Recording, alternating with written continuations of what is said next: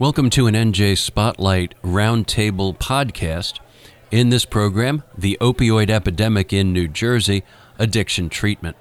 This program was recorded Friday, September 14th, 2018, at the Hilton Gardens Inn in Hamilton, New Jersey. New Jersey continues to be a national leader when it comes to opioid addiction, both in the scope of the impact on the state and in the public and private response to the disease. More than 1,600 state residents died of opioid-related issues in 2016. Former Governor Chris Christie brought significant attention to the disease, and Governor Phil Murphy has fine-tuned the response with new investments to support data collection, community-based treatment providers, and addressing the underlying causes of addiction. But the opioid-related deaths continue to climb, in part because of powerful new drug cocktails, and as many as 3,000 Garden State residents are expected to be killed by these drugs this year. In this part 2 of a 3-part podcast series, we'll explore the challenges involved with opioid addiction treatment, hearing from clinical leaders, community-based providers, and the state official who oversees many of these programs. Now let's go to the lectern where John Mooney, the founding editor of NJ Spotlight, is introducing the program. Welcome. My name is John Mooney. I'm the founding editor of NJ Spotlight, and thank you very much for being here. I would say there's really no more important issue facing New Jersey and really the country than the opioid crisis and what it's doing to families and communities and obviously individuals. I think I saw recently a statistic that New Jersey were already at more than 2,000 addiction-related deaths in this year, double the numbers of a couple of years ago. So. It's not getting better. Obviously, a lot more attention to it, but a lot of lives still being affected. And as such, Spotlight has devoted a lot of energy towards not just the coverage of the opioid crisis in New Jersey, but having these kinds of discussions and bringing people together to talk about it. We held the first of 3 conferences on the crisis, on the issue of prevention. This is the second of the 3, obviously focusing on treatment. And then we will be having a third one, mark it on your calendar, October 25th. Is that right, Steve? That is correct. Yep, October 25th at Douglas College, focusing on recovery. And we hope you can attend that as well. And that's not the last of it. We hope to do more in 2019 as well. But it's something that we feel, and I think everyone in this room probably feels is more than worthy of the discussion. So we're happy to be part of that and bring folks together, as I said. Before we start the discussion, I do want to do a little shameless marketing for NJ Spotlight and a membership pitch. As many of you know us, we've been around now for 8+ years. We are a public policy site created in 2010. A bunch of print refugees in journalism. We came mostly from the Star-Ledger and wanted to keep our business alive, and found a lot of support from philanthropy and private sector as well, and launched, as I said, in 2010 and are going strong. We couldn't do it without our readers. We couldn't do it without our supporters like yourselves. I would encourage you to continue that support. It really makes a difference. There's lots of ways to support us, not just monetarily, but coming to these events, reading us, sharing our stories, tell people about what we do. The more folks that know our work, and it is obviously the better for us. Become a member, make a donation. It really does make a difference. So please continue that support, and we will be forever appreciative. Also, and I just do want to talk about these talks that we do. We've done more than 50 of them in our 8 years on all kinds of issues. And I think it's just in this world of online conversation and sometimes, not so polite conversation, I think getting folks in the room and talking to each other and meeting each other, I think is important to the public discourse. And it's always been part of our mission. It's part of our business model. I think it's really a real testament to all of you that you want to come and talk about these things. We wouldn't be able to do it without our staff, and I want to call out a couple of them. One of them just disappeared, I think. But first, Steve Shallett, our business director, and really the the brainchild behind a lot of the things we do on the business side. And Rachel Holland disappeared, but she is our events director and has really been critical to pulling these off as well. And we couldn't do it without our sponsors. These, as I mentioned, this is a source of revenue for us and helps keep us alive, helps us keep getting paid, helps on all these things that I've talked about in terms of the public discourse. So I do want to specifically thank the sponsors, and I think Steve is going to come up and say a few words about each of them, and then we'll get the program started. Steve?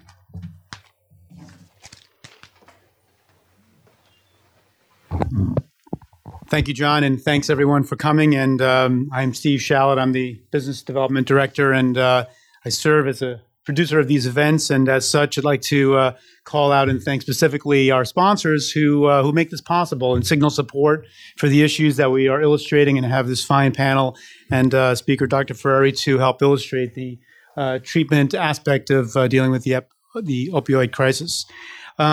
So the sponsors, firstly, Cooper University Healthcare, with more than 1.6 million patient visits a year, is a leading academic tertiary care health system in South Jersey and the Philadelphia region. The health system, which is affiliated with Cooper Medical School of Rowan University, employs 630 physicians practicing in more than 75 specialties and operates more than 100 outpatient locations, including 4 urgent care centers. The Cooper University Hospital is one of only 3 Level 1 trauma centers in New Jersey, the only one serving South Jersey, where each year more than 5,500 critically ill and injured patients are transferred from local hospitals for treatment. And celebrating its 5th anniversary next month is the health system's MD Anderson Cancer Center at Cooper, which provides New Jersey residents with advanced cancer care. Thank you to Cooper University Healthcare. Also sponsoring is AmeriGroup, which is a managed Medicaid health plan that has worked in partnership with the state of New Jersey since 1996 and serves all 21 New Jersey counties. And with over 300 local associates, AmeriGroup works to provide high-quality, cost-effective care that meets the needs of our members. And in 2018, according to the National Committee for Quality Assurance, AmeriGroup achieved the highest overall quality rating in the New Jersey Medicaid program.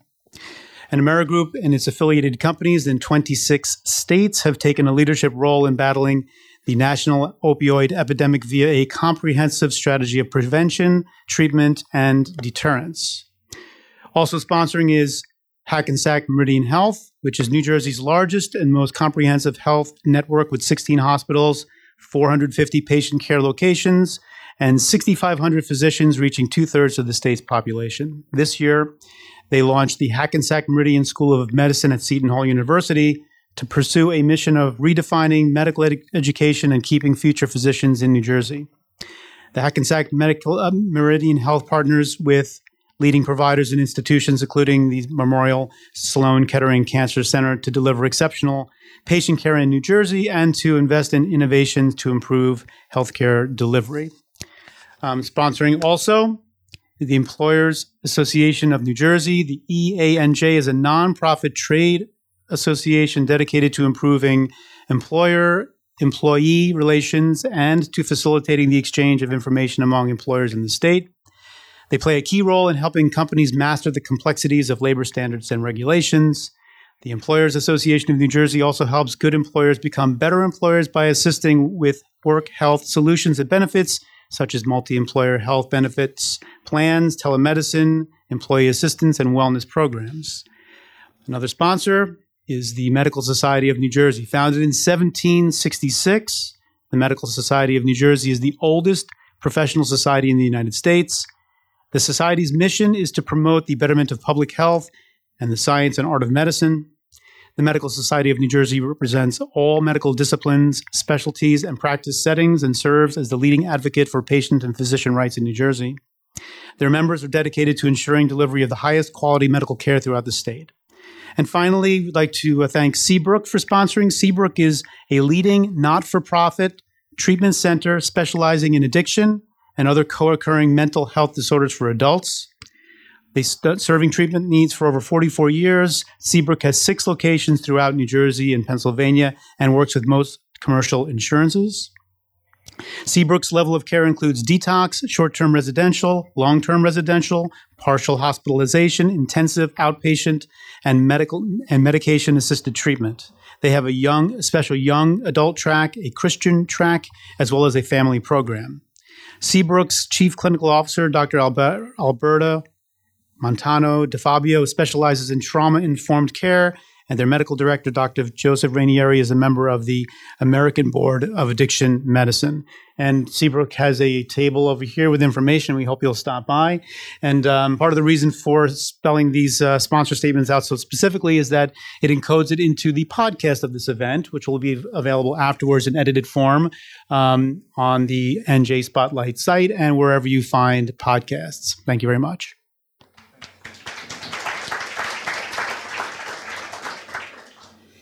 All right, let's get going. I do want to add that we also will be writing a story about this event and creating a page on our site around this event where that podcast will rest, as well as any information that is presented at this meeting. So this doesn't have to end here by any means, and that's an opportunity to share with folks as well.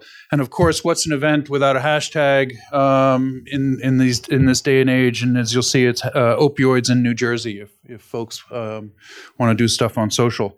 So let's get going. Our keynote speaker, it's wonderful to have him here. Actually reached out to us when we heard that we were doing this event and wanted to speak to the federal response to the opioid crisis. And it's something that doesn't necessarily get as much attention as it should. And we certainly welcome Dr. Anthony Ferreri to speak to us. He's the regional director of the U.S. Department of Health and Human Services, has a long history in this issue. Before that, he was the CEO at the Staten Island University Hospital, just around the corner from here, and worked very closely with law enforcement and healthcare providers around the opioid crisis. So brings both a perspective from Washington and a federal response, as well as on the ground in a place much like New Jersey that is facing this crisis hard. So I would like to invite Dr. Anthony Ferreri to speak for a few minutes, and after that we will get the panel going. Dr. Ferreri. Thanks, John. Thank you, John, and thank you all for the opportunity to be here today. For those who do any public speaking, I would recommend that you keep your coffee away from your presentation. For those who say that you can't go home again, I am living proof that you can.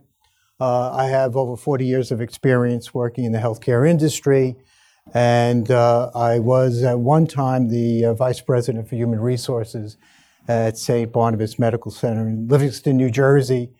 Speaking of the New York Star Ledger, I had the opportunity while at St. Barnabas some 30 years ago to write a series of articles on transformation of healthcare at the time.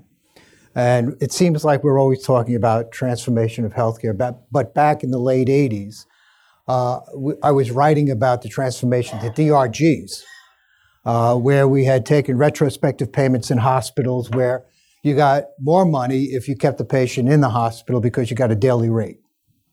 And then there was a review at the end of the year. When they took that review, they would determine whether or not you should get an increase in your daily rate because of the bottom line of the hospital, which the policy back then in both New York and New Jersey was that you wanted to make sure that hospitals didn't make money. As a result of that policy, we came up with DRGs, which then put an emphasis on getting the patients out of the hospital sooner rather than later, because as we've learned over the last 30 years, hospitals aren't always the best place for somebody to be. So we've seen that reduction, but unfortunately, New Jersey got hit much harder than most other states with the transformation to DRGs, because those of you who were in the business at the time may recall, a lot of hospital closures followed the transformation to DRGs. And I happen to have worked at, for those of you who might remember, the hospital center at Orange, which comprised Orange Memorial Hospital and New Jersey Orthopedic Hospital. Then I moved on to United Hospitals in Newark, which comprised 4 hospitals in that city. And then I moved on to Alexian Brothers Hospital in Elizabeth, New Jersey, before moving on to St. Barnabas. Now, the fact that I was in 3 hospitals that closed had nothing to do with the fact that I worked there.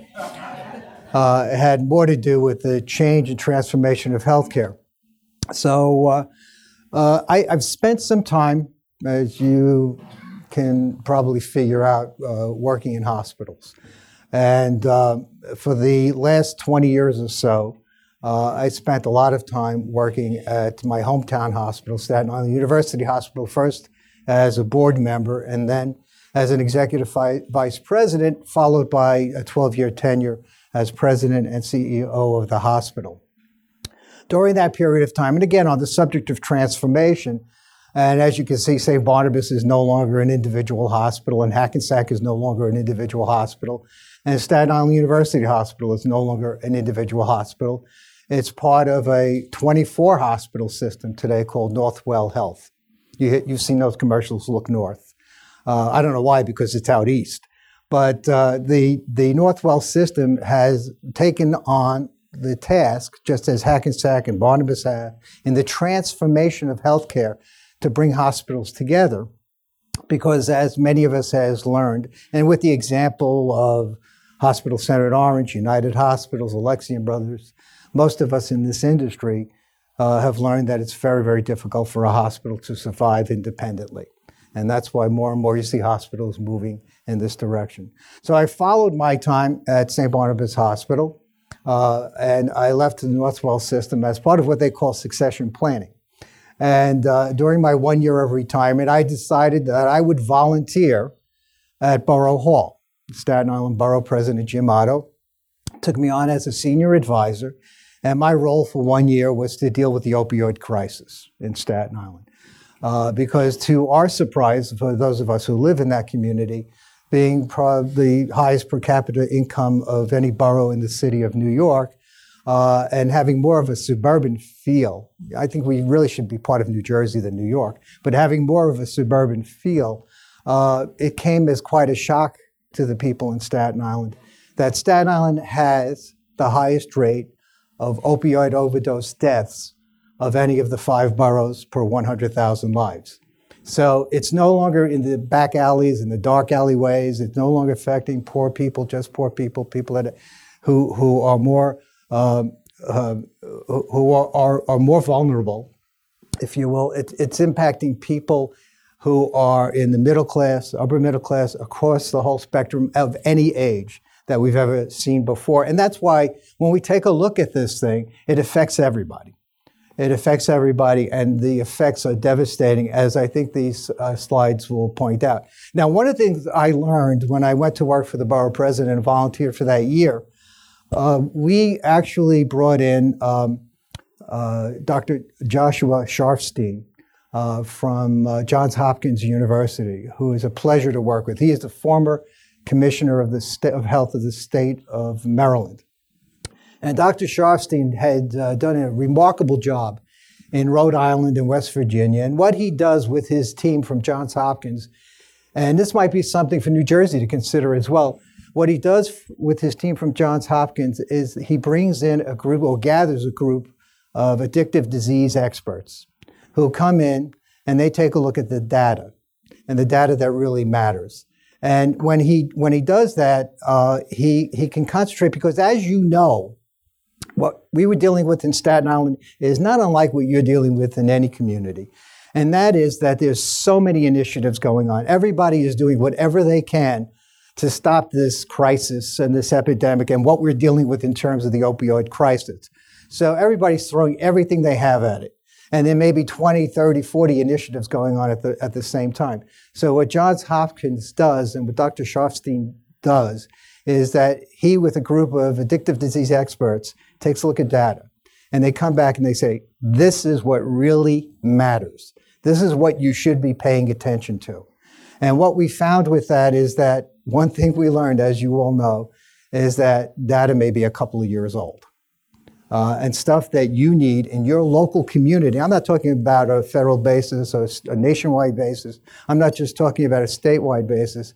But in your community, it's difficult to get up-to-date data that can be very important to you in determining what the policy and what the approach is. So with that, I thought it would be a good opportunity. Just a couple of weeks ago, Admiral Brett Giroir, who is the Assistant Secretary for Health and Senior Advisor for Opioid Policy, presented these slides to the regional. There are 10 regional directors across the United States. I am one of 10. And it's interesting that when you take a look at the people who represent you from the federal level, that I happen to have something rather unique when compared to the other 9 regional administrators. I've actually worked in healthcare in 2 of the states within my region. And that is rather unique when you take a look at the backgrounds of the regional directors for the United States Department of Health and Human Services. So I've got a little bit more knowledge of what's happening. In addition to New York and New Jersey, I'm also responsible for Puerto Rico and the Virgin Islands. And the emphasis of our attention in those 2 territories is what we are doing in terms of what happened as a result of Hurricane Maria. So that's the concentration of the Office of HHS there. And the concentration more in New York and New Jersey today happens to be on the opioid crisis, although the Secretary has 4 priorities that he's working on.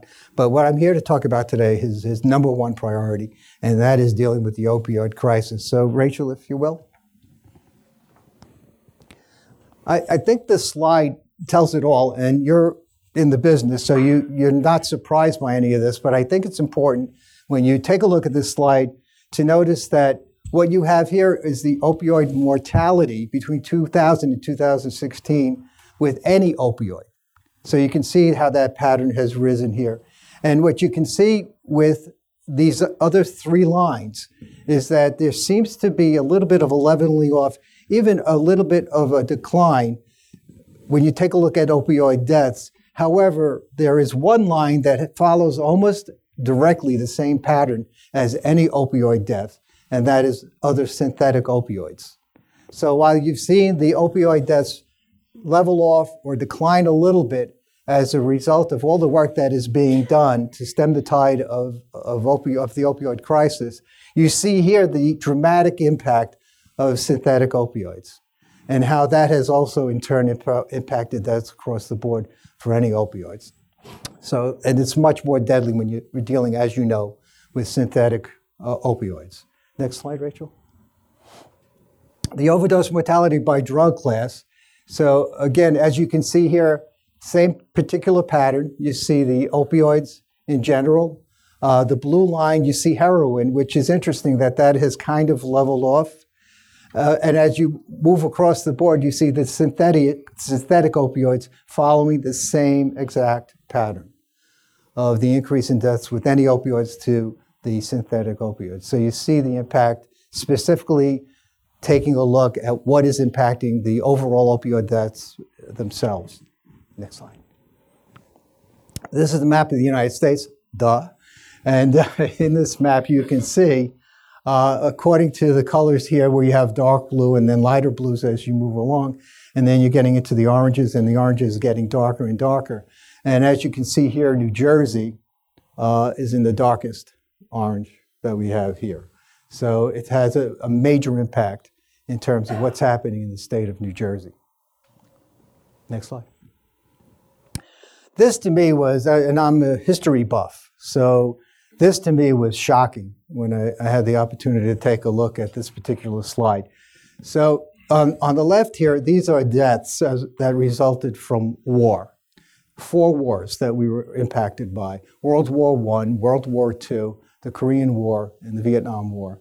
And when you take a look at this slide here, where over 400,000 lives were lost in combat, and you take a look over here to overdose deaths, and you take a look at what the opioids have led in this blue-purple box here, and then you take a look above that on all drug deaths, overdose deaths, you can see the major impact that it has had on this country in general. And that is a shocking slide to me. Next slide. The proportion of deaths related to opioids by age group. Now, this is a little bit surprising in itself because not so much that there's a peak here in the 25 to 34, where in previous epidemics or crises, we've actually seen that it's probably a little bit younger age. But what is startling with this slide is that as you move across, you also see that it impacts 35 to 44, 45 to 54, and older, the overdose deaths that are resulting from opioid use. Next slide. Overdose mortality by class of drug, and this isn't all that clear, but in the first box, this is October 2016 and October 2017. So when taking a look at the 12-month period ending October 2016, 12-month period ending October 2017, heroin use has had a slight increase. Natural and semi-synthetic opioids, you've had a slight increase. Methadone, you've had a slight decrease. Synthetic opioids, when you take a look at this, synthetic opioids, there's been a major increase in deaths here, and in cocaine, a major increase. And psychostimulants, slight increase, or I guess in terms of the percentage, it's also a heavy increase and a heavy lift there. Next slide. Critical role of law enforcement. Now, this is also a fascinating slide because it gives you an idea of how dreadful and how much of an impact the synthetic drugs have. Because the impact is so great, and the difference between the amount of deaths that resulted, the overdoses that result from use of opioids to use of synthetic, and in this case, fentanyl.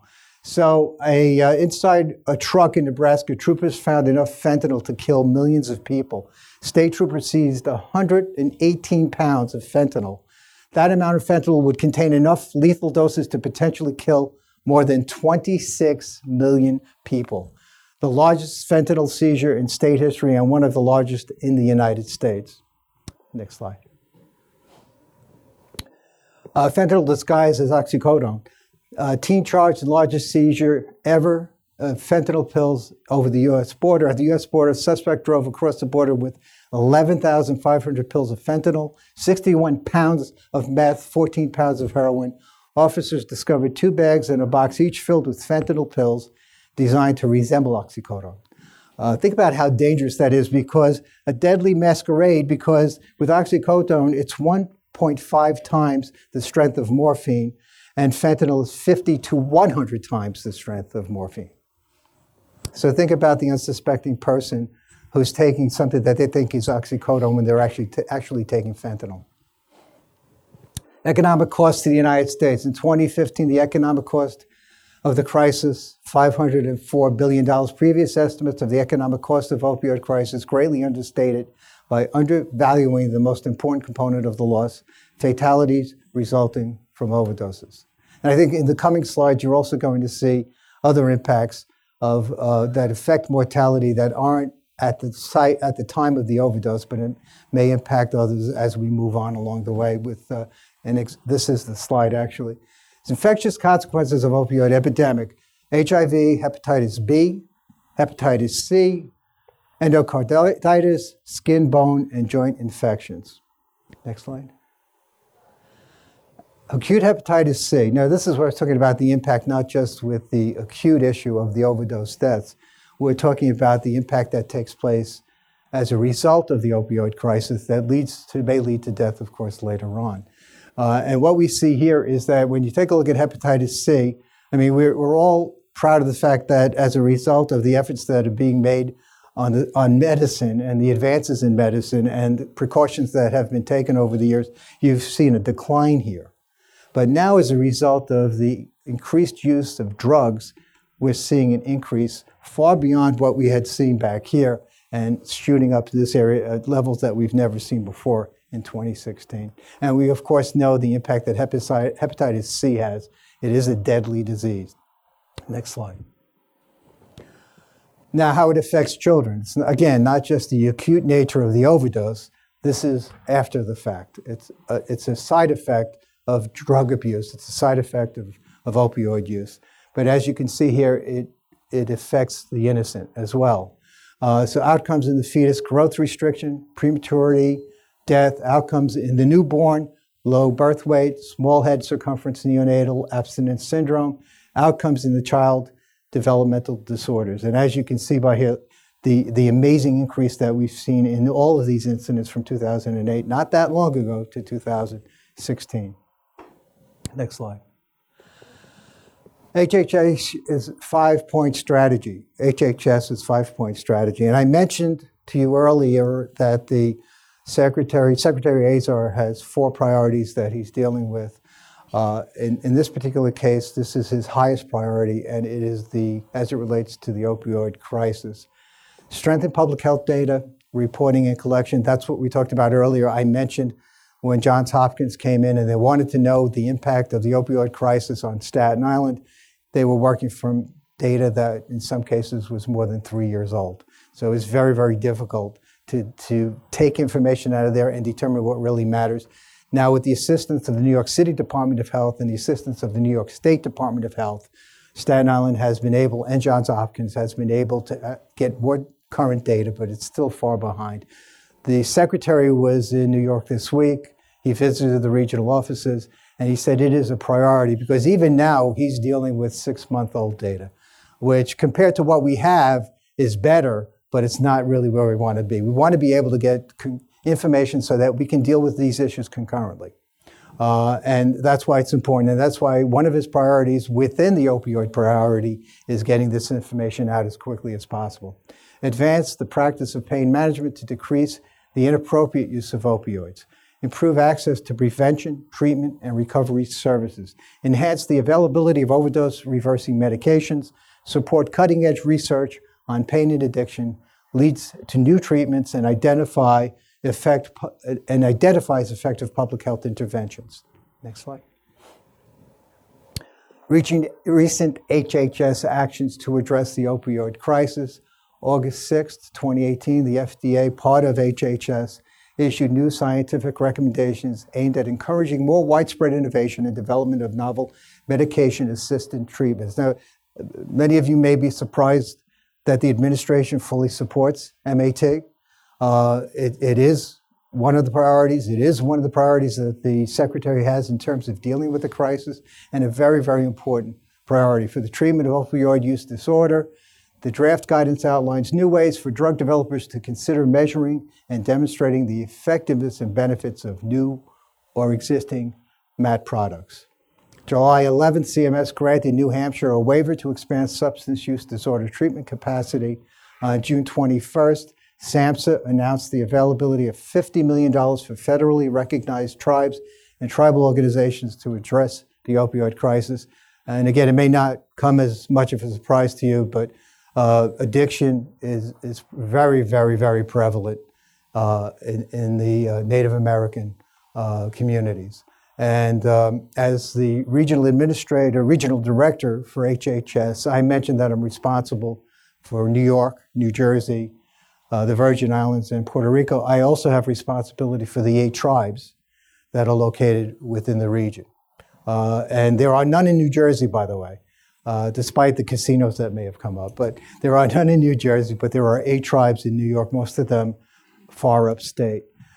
So my responsibility is also following what's going on and what impacts the tribal nations. But they have a serious health issue, serious health provider issue, and a serious drug and alcohol issue that they are dealing with. CDC announced the opioid overdose crisis cooperative agreement. Okay, thank you. Supplemental guidance, which will provide $182 million to states and cities to address the opioid crisis. So with that, I will conclude the presentation. Any questions that anyone might have? Okay, well, thank you for your time, and thank you for the opportunity to be here today.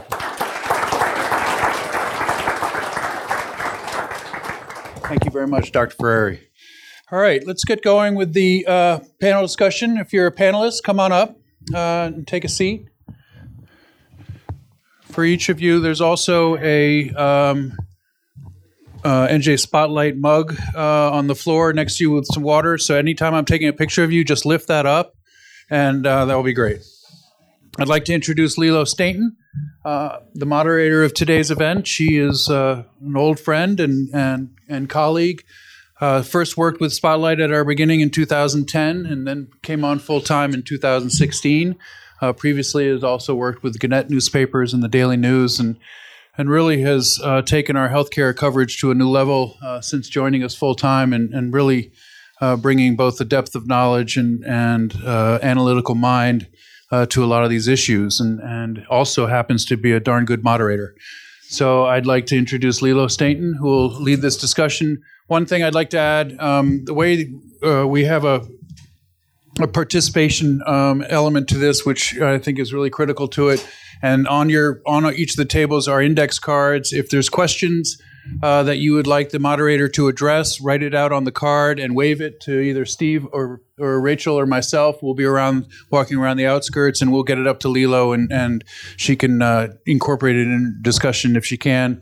Also, there are surveys. Please, we'd love to hear your feedback on how we're doing and what we can do better. So if you could fill those out and either leave them on the table or there's also a bin up the table, front table to leave them. So without further ado, Lilo Stainton. Thank you. I think I'm going to come around for now because we seem to be short one panelist. This is sort of like, making this happen on the fly here. I'm sorry. But I'll come around if that's okay, until we get our other panel. So thank you, everybody, very much for joining us. We all know why we're here. I won't repeat the grim statistics, I think. And Dr. Ferreri, thank you for some excellent background, which really does point out how broad and deep a crisis this is. So I'll introduce our panelists quickly, and then they're going to tell you a little bit more about their work here today. Let me see. Dr. Dheeraj Raina, the far end, medical director of substance use disorder initiatives for Anthem, based in Chicago. Anthem affiliated policies cover 1 in 8 Americans, and it's sold in New Jersey as Amera Group, not the other Ameras. Then we have Dr. Zerbo, Dr. Aaron Zerbo, assistant professor in psychiatry at the Psychiatry Department at Rutgers, New Jersey Medical School, practicing provider with a large outpatient clinic, and a psychiatric consultant at University Hospital, I believe. Then we have Dr. Caitlin Baston, is that pronounced right? Medical director for addiction medicine at Cooper University Health Care's Urban Health Institute, practicing physician in Camden, and it seems to be a growing star on the lecture circuit. She does a lot of work with medication-assisted treatment, including for pregnant women with SUDs and infants with neonatal abstinence syndrome. And then last but not least, we have State Department of Human Services Commissioner Carol Johnson. She, before this, was the senior health policy advisor in the Obama White House, focused on expanding insurance coverage, including for behavioral health. Worked with the U.S. Senate on a special committee for aging, and as well with the U.S. Department of Health and Human Services at one point. So with that, we'll just go down this way. Tell us a little bit more about sort of why you're here and what brings you to the table related to addiction. Great. Well, thank you to Spotlight for hosting this, and to John and Steve, but particularly Lilo, who is, as all good reporters should be, tough but fair. And so that is exactly, we're so lucky to have her here in the state. Thank you to all of you for your commitment to this issue, and I'm really excited to have so many clinical experts on the panel here. I think having listened to the good doctor's presentation, laying out sort of the scope of the problem, the big question for all of us is, what are we doing about it, right? And so I just want to hit on 3 quick things. 1, coverage, the other, capacity, and finally, recovery. So on the coverage front, nothing has been more important to confronting this epidemic than Medicaid expansion. We are covering 550,000 lives in New Jersey. There are thousands of people getting opioid use disorder treatment as a result of Medicaid expansion. Similarly, in the commercial market, the individual and small group market now have to cover mental health and substance use disorders, which was not required in the past. And so people are getting coverage through that avenue. And the governor just took actions in cooperation with the legislature this year to bring those premiums down by 9.3%. So we're excited about what our coverage opportunities are. And I think I will add to that we're also excited in the Department of Human Services that the Division of Mental Health and Addiction Services is coming back to us, which allows us to better coordinate our Medicaid and discretionary dollars to ensure that we're getting coverage to people who are uncovered or underinsured now. But I think everyone on this panel will tell you, and all of you know, coverage is necessary but not sufficient. And one of the other important parts of this equation is capacity, that people can get treatment, that they can get the clinical standard of treatment, meaning they can get medication-assisted treatment when they need it in a timely way. And so what we are doing to expand access to treatment are a couple of things. One is we're implementing a Medicaid waiver that now allows us to pay in Medicaid for short-term and long-term residential treatment and detox services, which had particularly the residential component of that for a long time, since the beginning of the Medicaid program, has not been a payable service in Medicaid. There's a long history about that, but we've gotten a waiver to be able to address that. Now what we need to do is make sure that those services are the services we need them to be, and that they're of high quality and they deliver the treatment people need. In addition, in this year's budget, the governor proposed a $100 million investment in confronting the opioid epidemic. A good chunk of that money we're using to figure out how to better build our community capacity on opioid addiction treatment. So residential is important, but again, not sufficient. We need that full continuum of services. We need providers across the continuum. We need primary care doctors to feel comfortable, to have the supports they need to be able to provide this treatment. And as some of my colleagues on this panel will tell you, because we've had these conversations, it's not just about paying them correctly, but that's important.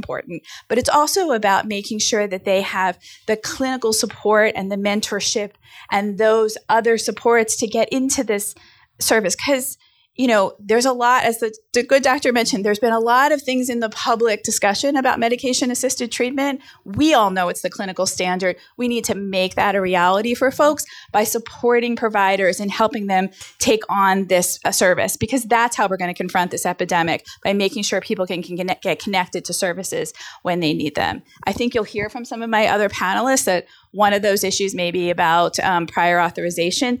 As you know, the legislature in this state lifted prior authorization in the commercial market, did not lift it in the Medicaid market. So we're taking a look at where the opportunities are there as well.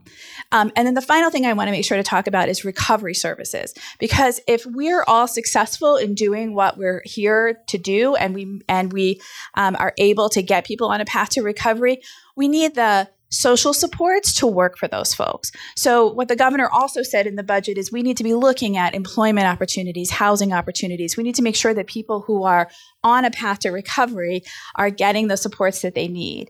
And here again is a place where I will go back to the Affordable Care Act, and we also need to make sure that those people continue to get coverage, which is why we cannot let that Texas case undo the pre-existing condition protections in the Affordable Care Act, because people in recovery are going to continue to need care. And so we need to make sure as we get them from our Medicaid population into a commercial product, as they get employment, that they can get coverage for the services they need to continue to sustain their recovery. So those are just some of the things that we're working on. We have a lot of work to do. Clearly, when you look at that national map, we have a lot of work to do. But the governor's committed to this. We have $100 million in the budget to do it. We're building on the framework that we have, and I'm delighted that we have such terrific clinical leaders here in the state to help us. Thank you. Thank you so much. I'm Dr. Caitlin Baston. I'm delighted to be here, and I feel so supported in this panel. There are some really wonderful minds coming together to do incredible work, and I just feel privileged to be able to be a part of this, to be honest. I am a family physician. I trained on the West Coast in Seattle in family and community medicine, and then on the ground doing family medicine, decided that there was an enormous need for addiction medicine for patients and for providers both, because the providers weren't supported, the hospital wasn't supported, and the patients certainly weren't supported. And so I took a path to do an addiction medicine fellowship and then came back to the East Coast where I trained to work here, actually inspired by some work that was happening at Cooper and Dr. Jeff Brenner, who trained where I trained in family medicine, so that I could come down and work with patients who are in incredible need on the ground and give them this missing service and close these gaps. So that's a little bit of the background of how I went into addiction medicine. And I had a focus in maternal child health when I did family medicine. And I continued that focus through addiction medicine. So I now do a lot of work at the perinatal population, pregnant and parenting women and their children, and then the whole family. Again, the whole family approach. And I really think that that's the way we have to look at this in a biopsychosocial model. So that's where I'm coming from and why I'm so motivated to do this work. And I will tell you every day that the reason that I feel privileged to do this work is that I get to watch on the front lines. I get to watch people get better. I get to be a part of this beautiful transformation in people's lives. And it's so rewarding. It's not a job that's hard. It's a job that's incredibly rewarding. And I get to go to work with an incredible team, and I am very supported in doing it. So I am happy to walk this journey with my patients. I think that when we look at this and we look at it as a full spectrum, we're doing incredible work from the policy perspective right now, and we really need to get on the ground and support people who are doing work on the front lines. We are engaging patients, and we're continuing to work on engaging them. When a lot of the patients come through the Cooper Health System and other health systems, they come through the emergency department or, in the hospital extremely ill. And we need really safe places, whether that's from the emergency department or hospital or just walking in from somewhere, for people to engage when they're very sick. And as like a tertiary care center and a university medical center, I feel like this is a great time for me to take care of people who are extremely sick. And I want to support family physicians in doing this. As a primary care doctor, it's totally doable and we can get to primary care. But just like taking care of any other illness, if you ask people in primary care to take somebody with end-stage heart failure, they would say, I need help. And that's that we need experts or wraparound centers of excellence, whatever you want to call it, for people when they're their sickest. And then we need to support primary care doctors to take them just like they take patients with hypertension or controlled diabetes or anything else. It's rewarding and it's so doable in primary care. So I just want to continue to support that, to help patients, to allow other providers to know how rewarding this work is. And I feel really grateful to be here on the panel today. So thank you. Thank you. Jeff Brenner's my favorite. Please, Dr. Zerbo. Yes. Hi, everybody. I'm Erin Zerbo. I feel like the Caitlin Baston counterpart up in Newark. So I'm a psychiatrist, not a family medicine person, but I work at Rutgers, New Jersey Medical School, and I run half-time a buprenorphine clinic that we're kind of ramping up. We just hired a social worker. And I also work in the hospital on the psychiatric consultation service. So I see a lot of what Caitlin is talking about these patients coming in very sick to the ED, potentially getting admitted for all kinds of infections, endocarditis, arthritis, septic arthritis, et cetera. And the hospital setting is actually a perfect time to be able to induct people onto either buprenorphine or methadone, or even give them Vivitrol right before they walk out the door. So you kind of have a captive audience where you can really capture these patients and initiate medicated assisted treatment. And I think just kind of standing back and looking at the field overall, I think what we all kind of have to work on preaching and making other people understand, we really at this point understand the neurobiology of addiction. Within psychiatry, it's our most understood area. The only other area we understand as much is obsessive compulsive disorder. So we really have the circuits worked out. We know what neurotransmitters are involved. There's plenty more that we have to learn about the brain, but we do know a lot about this area. And we have 60 years of data to show that methadone is wildly, wildly successful as compared to placebo. And when you send people out without medication, without an agonist like methadone or buprenorphine, which is Suboxone, or an antagonist like Vivitrol, which is naltrexone, if they don't have that medication on board, you see a huge spike in overdose death for the risk for that person. And so it might not be true for any individual, but when you look at a population level, it's just tremendous amount of unnecessary deaths because those people weren't offered medication-assisted treatment and they didn't have access to it.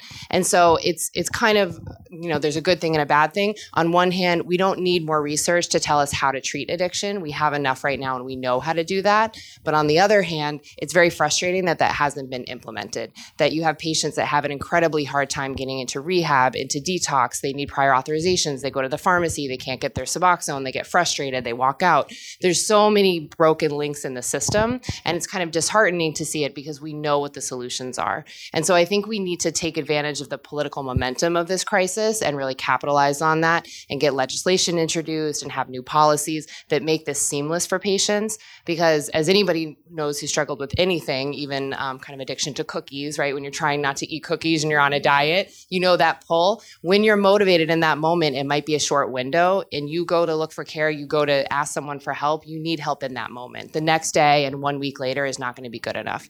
So I think we really have to start looking at our overall system and seeing how can we capture people quickly, how can we keep them engaged, and how can we give them the services that we know work for people once they're able to utilize them. Dr. Ryan. Hi, thank you for the introduction, Lilo, and thank you. I'm really honored that I'm in the presence of such amazing people. I want to tell, I'm a psychiatrist by training, and I want to say a little bit about how I became Anthem's medical director overseeing addiction initiatives. I started out after my residency. I started out practice in a small rural area in northern Wisconsin on the beautiful shores of Lake Superior, and a community of 9,000 people. On one side, there was one Native American reservation. On the other side, another Native American reservation. And as Dr. Ferry mentioned, the rates of addiction were just tremendous. And when I first started there, I thought that, there's not going to be, this is such a beautiful rural area. And I did my residency in inner city Chicago. And I'm like, this is going to be great. I'm not going to see any addiction. And I'm not, of course, I used to see addiction in inner city Chicago. But I'll tell you, the training most physicians receive in addiction is very, very limited. The studies that have been done, first of all, there are very few reliable studies, but the studies that have been done, surveys that have been done say, when you come out of medical school, anywhere from 1 to 7 hours of training on addiction. Then, of course, in psychiatry, you get a little bit more.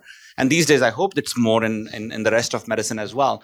But that speaks to the problem of why there is such limited capacity for treatment.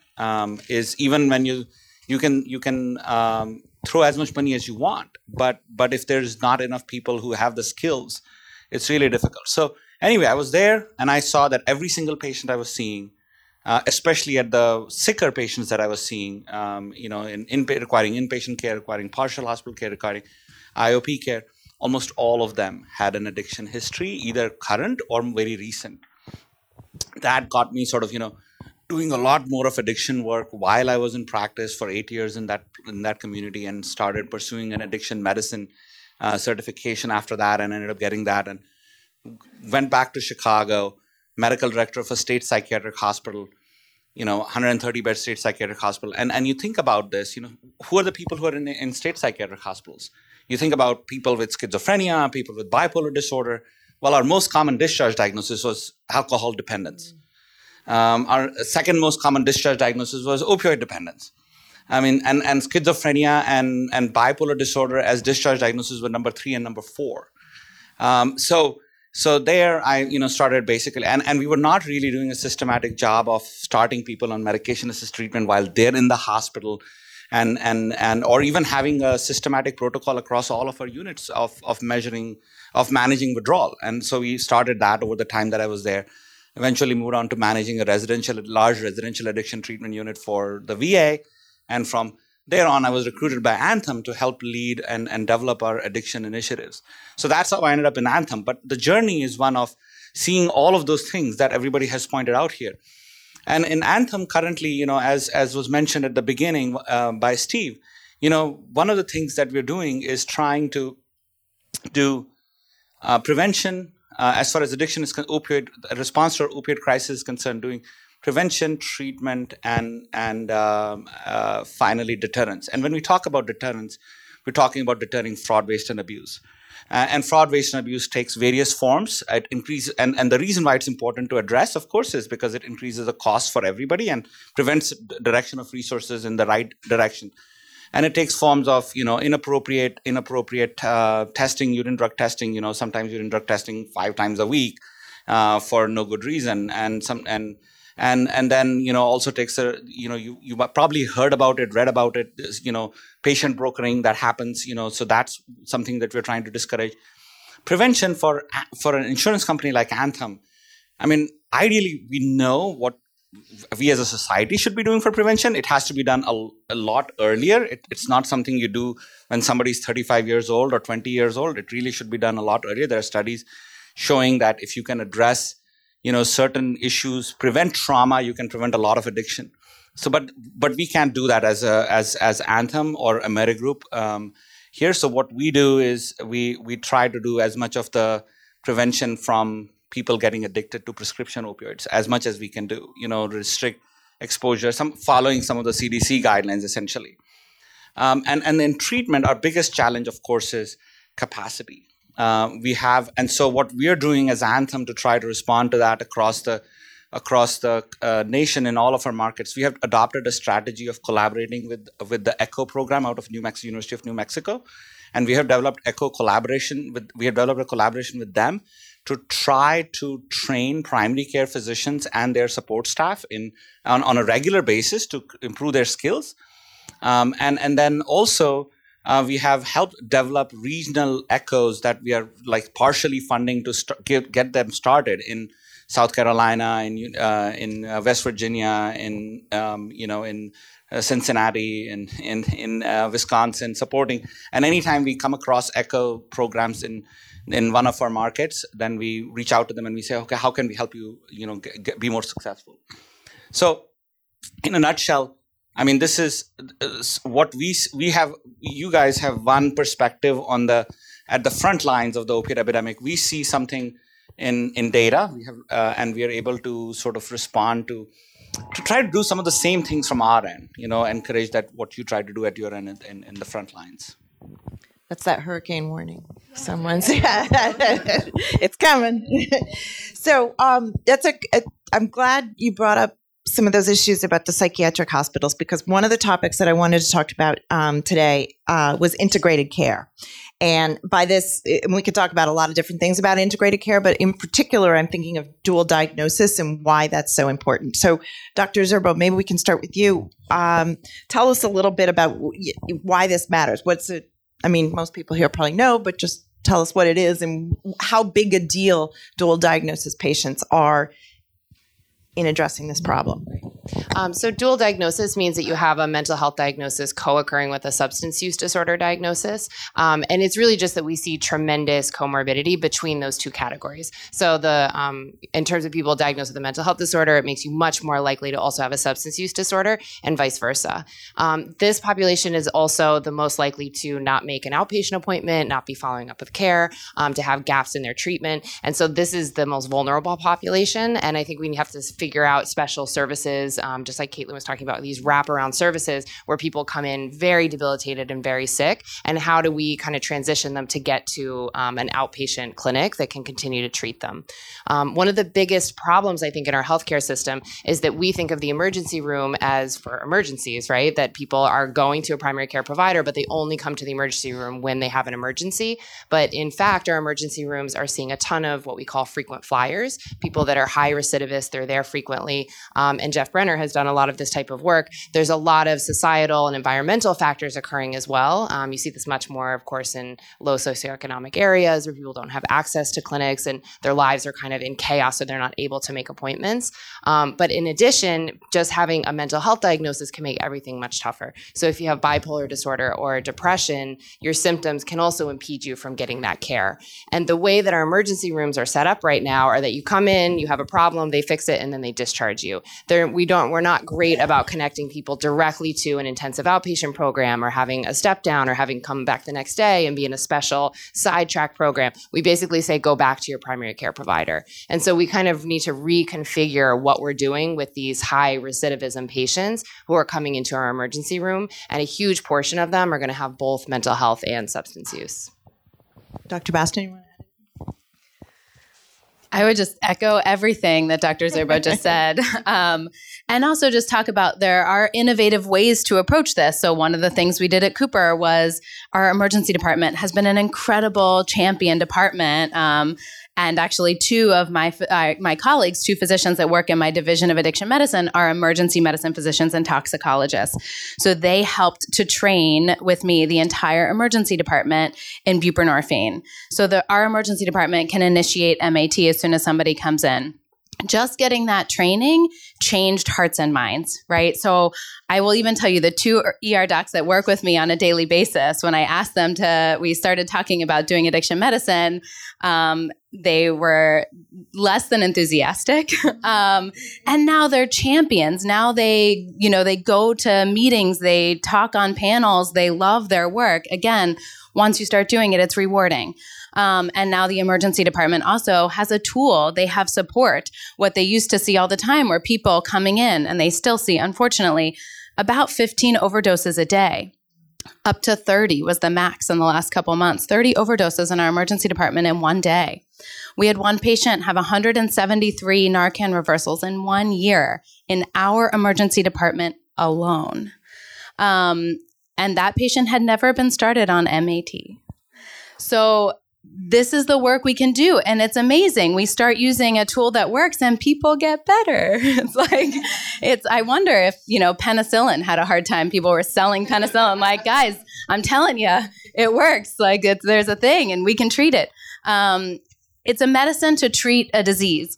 We have medicines to treat diseases. And I know that this one carries a moral burden for people. I know that people are affected here. Families are affected. Hearts and minds are affected.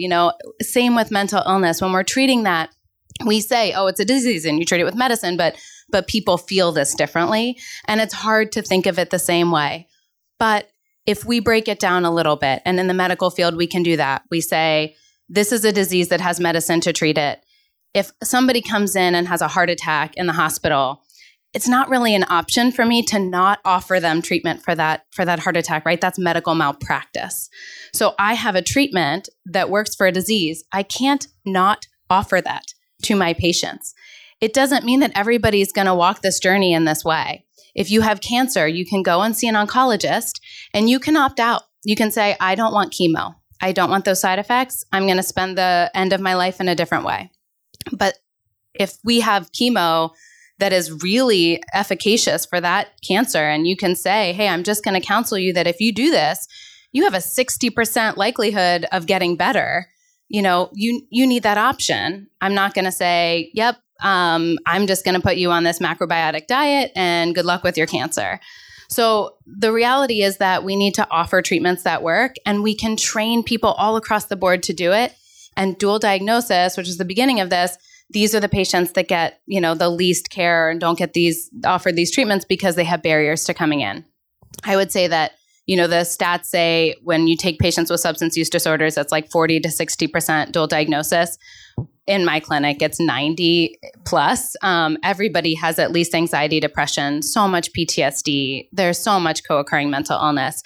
And when we say low barrier clinic, what we mean by that is I want a clinic where somebody can walk in when they need to walk in. And the medical system isn't really built around that. We have here's your appointment slot. And if you're 15 minutes late, I have to reschedule you. And our patients are just not necessarily in a place where they can do that, especially with substance use and mental illness. So that's why, too, when I say just go to primary care isn't necessarily set up to take somebody right from the emergency room or right off the street who can't make an appointment right on time. Not that they can't get there, because they can, but that we need low barrier, low entry clinics for patients with dual diagnosis, and most of our patients have that. I wanted to ask you, we're getting a lot of great questions about how can we train doctors better for this, which we'll get to, but tell us first, how is the state addressing this dual diagnosis issue? Yeah, so start there. So I would say issue one is getting medication-assisted treatment where it needs to be, when it needs to be, as quickly as it needs to be. And sometimes when you're in the midst of an epidemic, it's hard to step back and do the root cause analysis, but we need to be able to look back and say untreated mental illness is a significant problem, and that people self-medicate, and that we need to be thinking further upstream and need to be thinking about adverse childhood events and trauma-informed care. And so we need to be thinking about the full continuum. So we are looking at everything from how do we operationally make this work by fixing our licensing structure, to how do our colleagues at the Division of Children and Families really work in a systematic way to help advance trauma-informed care. So MAT, while you have the mic, we've been talking a lot about MAT, and we're going to stick on this topic for a second because I think it really is sort of the core of what gets to treatment in a lot of cases. Tell us how the state is doing there. What are some of the barriers that you found? I mean, I know some of that falls into the Department of Health, but sort of how can you do that first thing, getting MAT to where it needs to be? So here are some of the things that we're looking at. My colleague Roxanne is sitting here. She's doing a ton of work on this. One, through our substance use disorder waiver in Medicaid, we are now covering in Medicaid residential treatment. Not all of those providers provide access to MAT either directly or in some kind of affiliation. And so part of our goal is to get there with our residential providers. Two, we as we build we are working to build some models around how we get more community-based providers. We have what we call people who do you all know this, people who do medication-assisted treatment have to get a waiver from the federal government. We have a okay number, not a great number, but an okay number of data waive docs in the state. Not as many as we need. And we need more. So we need more providers to do that. There are hurdles that come with that, many of which are perceived hurdles. And so we need to overcome those perceptions and help make it easier for providers to do that. Then there are the challenging patients. Who lead very complex lives and might have other clinical complications. They might have Hep C. They might have a host of other things. And so having the kind of expertise that we have on this panel, those institutions that can be that support for providers who want to do MAT but are a little bit, fairly, a little bit concerned about what some of the more complex patients might mean for them and maybe don't have the training for that. How do we help make sure? And that's some of the things that we're working on with the new initiative in the governor's budget is how do we support providers in getting into this? How do we pay appropriately? How do we make sure that it's not just the prescription, but it's the associated behavioral supports and that need to happen?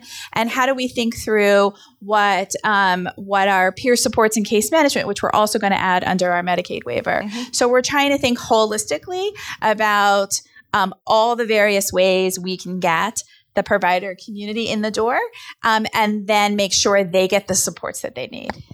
Thank you. Dr. Zerbo, let's talk a little bit about medical schools. Rutgers, I believe, has created a program where it's required now that Rutgers medical students graduate with a certificate in medical assisted treatment. Tell us a little bit about that and sort of how else we can better train the next generation. Yes, absolutely. So this is a brand new thing that we just started this past May. So we're at Rutgers, New Jersey Medical School. Petros Lavonis, some people may know him. He's the chair of the department there, and he also works in addiction. He and I are training all of the third-year medical students with a buprenorphine training course, which is an 8-hour requirement. You can do it all online. You can do 4 in person, 4 online, et cetera. So this is the half and half. And the nice thing about this, we are able to train all these students in a 4-hour course. They get a lot of exposure to it. The training never expires. So once they go on to do residency and then subsequently get their medical license in whichever state they're in, they can use that training from medical school to become a waiver doctor to prescribe buprenorphine. And just so everybody understands, it's kind of a bizarre situation. In general, opioids don't require all this waiver training. It's only buprenorphine that we do this with. So people are able to leave residency and immediately prescribe fentanyl, Vicodin, Dilaudid, morphine, whatever you want, buprenorphine, you have to do a special waiver. And this is all part of the stigma that's been around addiction forever, going back to 1914 Harrison Narcotics Tax Act. And I won't go crazy with this stuff. But just to tell you this, we're really dealing with over a century of literally stigma, not to even mention the war on drugs, but just an incredible amount of restrictions that are within the field of addiction. And so up until 2002, methadone was actually the only available medication-assisted treatment for patients, and it was limited to federally regulated clinics, the methadone clinics we know today, simply because they were nervous to roll it out and they wanted that increased regulation in place. But it's led to this big divide in the medical community. And so what Caitlin is talking about, you have physicians in emergency rooms that don't have any dealings with a methadone clinic. So all that they know is that patients on methadone who come into the ED are more difficult and are always demanding their methadone, because methadone clinics are not really functionally integrated into the rest of medicine. And buprenorphine is an excellent step forward, because this is now a prescription that you can give as a physician just in your office, like any other prescription. You can give a month at a time, you can give 2 refills, so there's not those same restrictions. But the problem is you still have to go through this waiver training. You become, you get listed on a list with the DEA. They can do a site visit to your office, and that alone is enough to scare a lot of providers off from it. So what we see is even the number of physicians we're able to get through and actually get the training, a very small percentage of those are actually doing prescribing, and an even smaller percentage are doing high prescribing. And so you have a very tiny amount of physicians who are doing the majority of the prescribing, even if other people are holding waivers. So I think, like Carol said, we don't want to rush to jump to a solution just out of a frenzied nature of this epidemic. But I think if you stop and look at the overall picture, buprenorphine is actually the safest opioid that we have. It's a partial agonist, not a full agonist. A full agonist is something that activates that opioid system at 100%. Buprenorphine only does it at 40%. It's also very sticky to the receptor. So if you have buprenorphine or Suboxone in your system and you use heroin, you're not going to feel it that much, because the buprenorphine stays in that receptor. And so the person doesn't feel that strong euphoria. And it actually helps them break the association with it. Almost everybody that starts buprenorphine is going to use heroin again and test it. And it's actually helpful in a way for them to do it, because they use it and they're like, oh, that wasn't as fun as it usually is. And their brain starts to learn that's not a behavior that you need to repeat anymore. It helps you break that association. So that's why I actually am not that concerned about buprenorphine being diverted to the street, because if you hear people and how they use it, it's almost always because they're going into withdrawal. They use buprenorphine for a day or two to get back to using heroin or whatever their drug of choice is. People aren't starting on buprenorphine, getting addicted to it, robbing a pharmacy to get buprenorphine. It's not like that at all. It's used in the street the same way that we're using it, which is for withdrawal and for maintenance. And so it's absolutely absurd that this is the opioid you have to go through all these waiver requirements and there's all these regulations around, when fentanyl, you heard, is 50 to 100 times stronger than heroin, and that first-year intern can prescribe that no problem. And so I think we kind of have to step back and look at this overall system and how we got here, and a lot of it is, unfortunately, the stigma from addiction. So I went off on a huge tangent. No, I'm sorry, but yeah, clearly you got the crowd. No, but I was thinking, as you were describing that, I remember originally buprenorphine, there were limits on the doctors. So, for example, they could only prescribe to 100 patients or something. So you had very sort of boutique-y things. You didn't have someone in an FQHC who could prescribe it. So there was this natural drift, whereas people who look more like me could get access to this, but people who look more like some other people in this room could not. And it was this divide. Does that still exist? How does that sort of shake out? Caitlin's nodding 100%. It's incredibly unfortunate. So there is some literature on this, kind of the socioeconomic factors. And it even goes to the level of pharmacies, that pharmacies in more affluent areas are more likely to prescribe and have, or rather to hold and dispense buprenorphine, whereas in inner cities, it can be much more of a problem. So what we see is that people who are lower socioeconomic get kind of shuffled off to methadone clinics, whereas people in more affluent areas have access to buprenorphine. There's very few Medicaid providers that prescribe buprenorphine. In Newark, I literally know the other ones by name, because they're the other ones I hear about. There's probably 4. And a lot of times they're in clinic settings. And so in order to get the buprenorphine, the person has to be enrolled in the intensive outpatient program and attend groups 9 hours a week. They have weekly urines. There's a lot of oversight, which is needed and helpful for some patients. But like Caitlin had mentioned, we want that low barrier, low entry. So I also want it available to people that aren't going to make the groups, that are just walk in in at random times, they deserve buprenorphine as well. And so we just need more providers, kind of more attention to this. And those patients do remarkably well because the thought was that perhaps if you're low socioeconomic, your life is too chaotic to be able to handle buprenorphine. I literally have patients living in abandoned houses in Newark. Like the windows are boarded up and they're sleeping in a random room in the house, and they make it to their appointment on time with me. So there's no way to predict. I'm always shocked at who is able to follow up and who's not. And it definitely doesn't have anything to do with their socioeconomic level. So I think we need to do a big part to make that more available. Can I just add one point on this, which is part of the reason why we want to build a better Medicaid payment system for docs to do buprenorphine is to help address this problem. Because one of the things that we're worried about are the cash-only providers who then become the avenue for some individuals, and they're Medicaid eligible individuals, and they end up paying it for cash-only providers, which isn't a good outcome. Mm-hmm. Mm-hmm. Payment. I was going to say, Dr. Reyna, I really want to. You have something else to add, please. Yes, but also, we do want to talk about sort of payment systems and how. Tell us about MAT from a payer perspective a little bit, if you will. So I'll add some color to what you just said. And I'll give you an example. And I know we're, as a country, we're nowhere close to doing what France did in 1995. They had a tremendous opioid overdose epidemic. In 1995, they used to be in the same state as we are in terms of physicians required a waiver to prescribe buprenorphine. They abruptly removed the waiver. Okay. They had it in 1995? They had it in 1995. Start with that. That was 5 years before. They removed the waiver. In 4 years, their opioid overdose deaths fell by 80%. In 4 years. So we're nowhere close to doing that right now, but I think we have to, in terms of what we are trying to do, in terms of solutions, we have to think about advocating for thinking outside the box, looking at other countries that have led the way. And France also did something else that was interesting, which was allowed physicians who were prescribing buprenorphine to basically say that this patient should be dispensed buprenorphine daily from their pharmacy. Mm-hmm. So essentially created, these like methadone clinic-like environments that are every pharmacy you could have and that could be done for up to 6 months in the first 6 months in recovery. So that try to eliminate diversion, try to improve. And they had to do more of that mainly because they weren't using the buprenorphine naloxone combination, the Suboxone. They were using just the buprenorphine.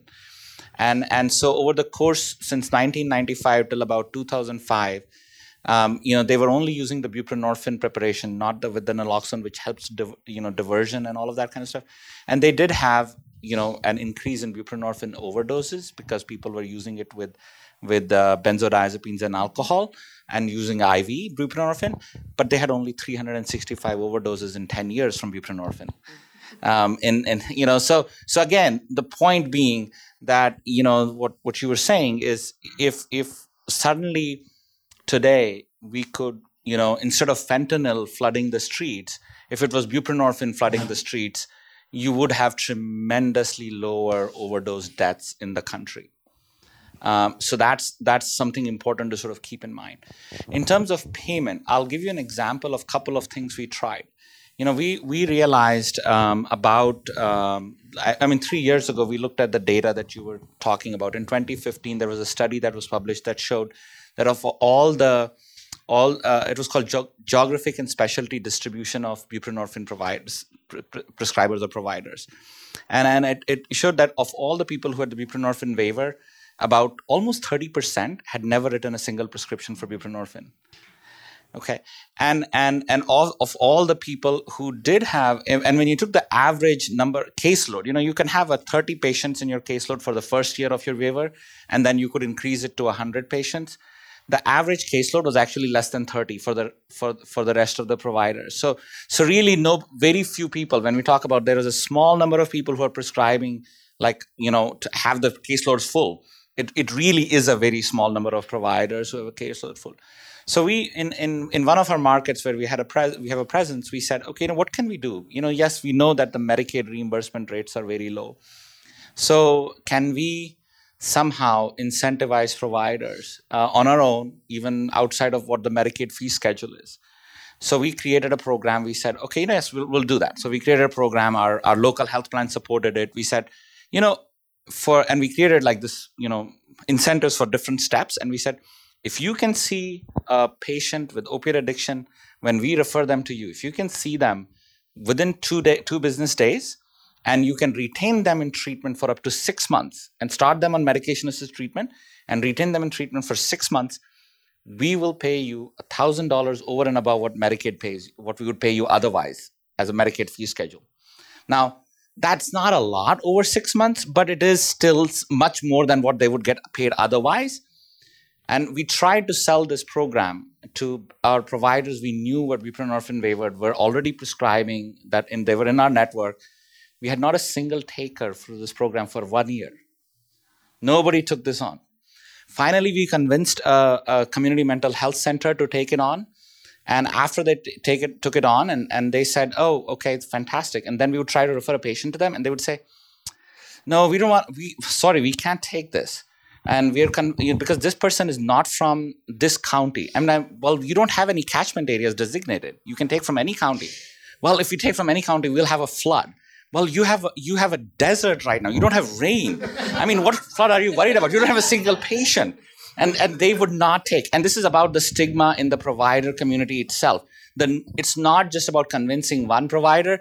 It's about convincing their support system in the clinic, their nurses, their medical assistant, their front office staff. Everybody has to be on board. So it's a bigger task than just throwing money at it. So that was what eventually led us to supporting this ECHO strategy, which was basically saying, okay, you know what, we're not going to worry about if we are going to we're going to spend some money doing this, we're not going to pay incentivized providers. Instead, what we'll do is we'll fund education for providers. So through the ECHO strategy, we did this. And our first ECHO that we partially funded was in West Virginia with West Virginia University School of Medicine. Within 6 months, they had 10 providers that were training regularly with the ECHO. They were participating regularly in the ECHO. Whereas the incentive program we tried to do in Indiana, we had no takers in a year. Interesting. So, add to that a little bit. Yeah. I just wanted to talk a little bit about real on-the-ground barriers, because I think then we can address them, head on. So a lot of the things you're talking about are so real. Financial incentives are helpful, but they don't address the barriers. And the education is helpful, and it doesn't address all the barriers. But it's going in the right direction. So I've done this now. When I was a fellow, I helped several federally qualified health centers start doing buprenorphine. And now at Cooper, I've started a big, kind of program that takes care of the sickest patients. And we're also trying to start new satellite clinics and facing all these barriers directly. When we started, because a lot of patients come in with Medicaid, and then again, as they get jobs and they have other insurance, they have different barriers and a different path, but they come in with Medicaid. And again, we know Medicaid reimbursement for this is low. So it's really hard for me to say, I need to hire 7 more people when we can't support that necessarily. And then the person who's doing this, the provider, I can't do it alone, because prior authorizations alone for buprenorphine would take my entire day. And in fact, do take the entire day of another person. So we've now split that between 3 people in our office, but we have 3 people who spend part of their time doing prior authorizations for our patients, tracking them because they expire at different times. Every single time you change a dose, you have to do a new prior authorization. Even if I want to go down from an 8 to a 2 milligram, I have to do a new prior authorization through the insurance company. It takes a full-time job. So there's prior authorization barriers. And when you try to do it in a primary care clinic, which we did, they don't have the staff support to do all of that. And then again, the patient who needs it in that moment goes to the pharmacy and it doesn't go through. And then they walk out and then they come back to the clinic saying, you're not helping me. And then they go back to the pharmacy saying, you're not helping me. And then the pharmacy stops carrying it because they're like, we don't want to deal with these patients in the pharmacy. So that's one barrier, which we know we're trying to address.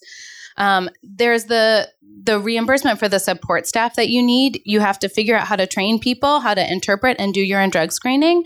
You have to figure out how to train people in trauma-informed care, whether that's in our office, we're using Seeking Safety, other ways to engage patients and make them feel safe when they have dual diagnosis and they're coming in. And the reason I say that is when people are really sick, they aren't, when I see patients and I see them acting in a certain way, I say, I can't wait to meet you in 5 weeks because they're going to be different. And we know that. And now my staff knows that. And everybody knows that if someone's having a really bad day, we can ride that wave and then see them on a good day. And then we get to keep seeing them on good days, and it's worth it. But it takes training. It takes training of MAs and frontline staff and front desk staff, just like you were talking about.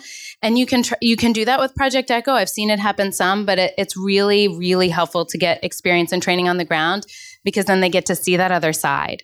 And one of the reasons I went into this field is that in my residency program, they required every single attending to get a buprenorphine waiver and carry patients.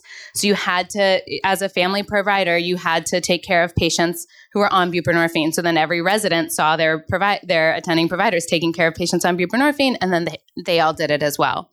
And so, every day, day to day, as we're starting this in new clinics, we're realizing we have to track the number of people on buprenorphine. So we have to have systems built in Epic or other physical systems. We started on paper, and we had a full-time job who would enter into a secure Excel sheet every single patient and their active prescription dates that would track active prescriptions. And that takes a lot of time. And again, primary care offices can't always do that.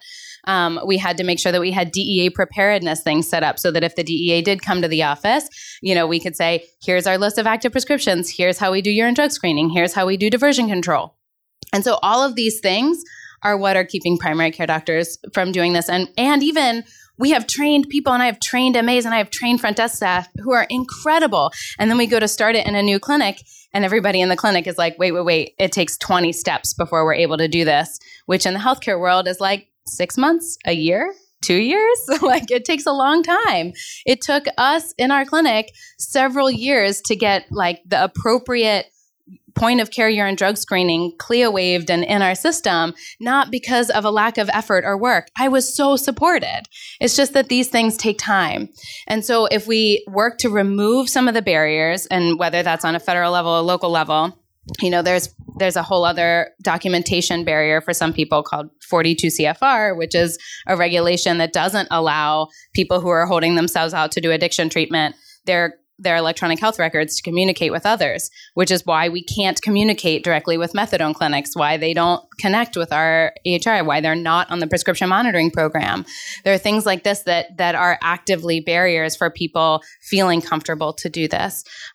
We've figured out how to address those barriers head on. In one of the federally qualified health centers that we did this in Seattle, we did a survey of the front desk staff and the MAs. And as we were starting, we would have one provider say, I'm going to do a pilot and I'm going to see, 5 patients and then 10 patients with buprenorphine.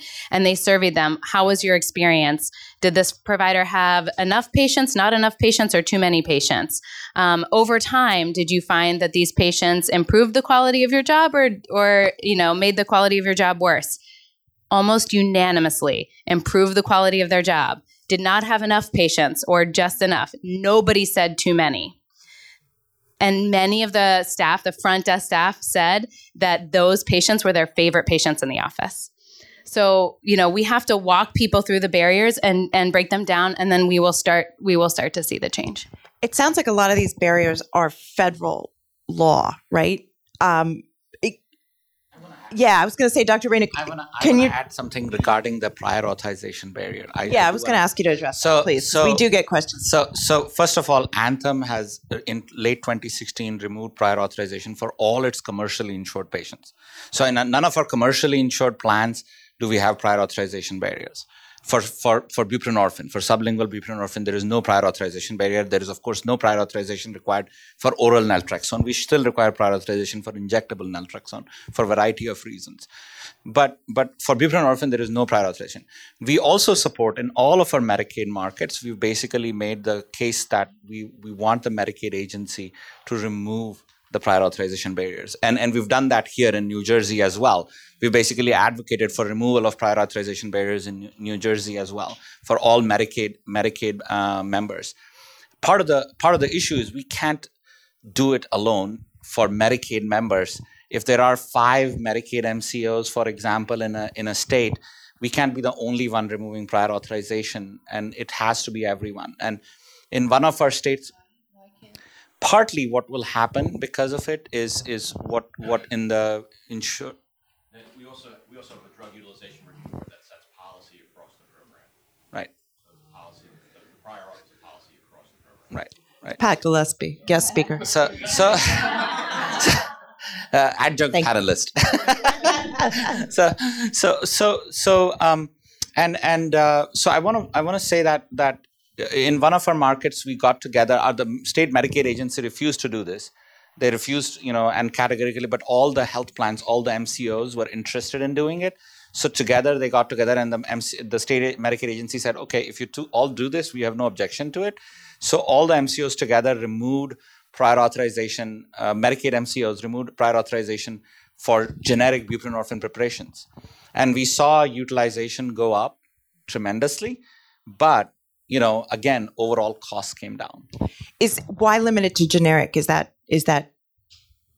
I mean, if again, it's Medicaid. In terms of reimbursement rates are low. All of that kind of stuff is low. You have to start somewhere, right? Yep. Okay. And generic is no worse. Generic buprenorphine is no worse than branded buprenorphine. Right. I understand. Commissioner. Sorry, I'll give you mine. Sorry, I gotta hold on to it first. No, my question was just I wanted you to talk a little bit about what New Jersey is doing in this, as far as other things you can do for MAT, if there's specifically for the Medicaid program. But I also wanted to ask you about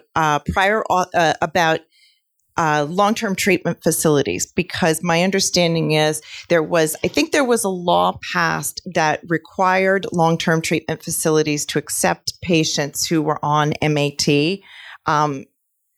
Or was it? No, I think it required commercial insurance to pay for MAT. I'm getting confused. Sorry. But I'm wondering, how are we doing with facilities accepting? This is a question we got from the audience. Are there still barriers? What is it if you're going into a inpatient facility? Where do you stand, and is that something the state can do something about? So let me say three things, and Roxanne, you'll correct me if I get this wrong. One, we are taking a close look at prior auth and what we can do here in New Jersey. One, two. As part of our Medicaid waiver, we're now paying for, as of October 1, we'll be paying for long-term residential. We said to those providers, you can't not take someone who's on MAT.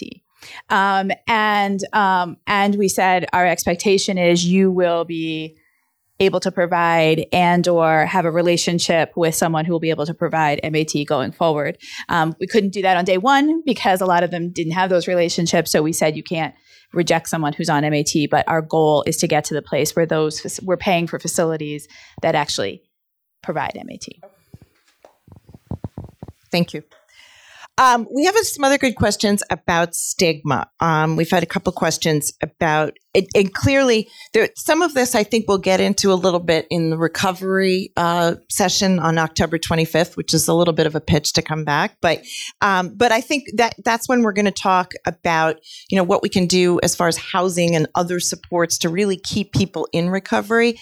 But I think the stigma issue, we talked a little bit about doctors and sort of stigma in the medical field.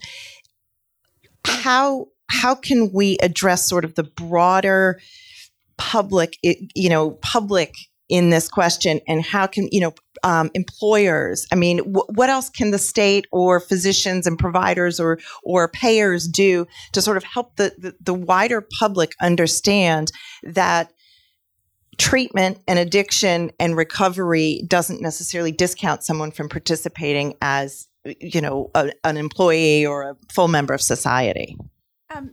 So I'll start, but then others should definitely weigh in because you see patients directly and have.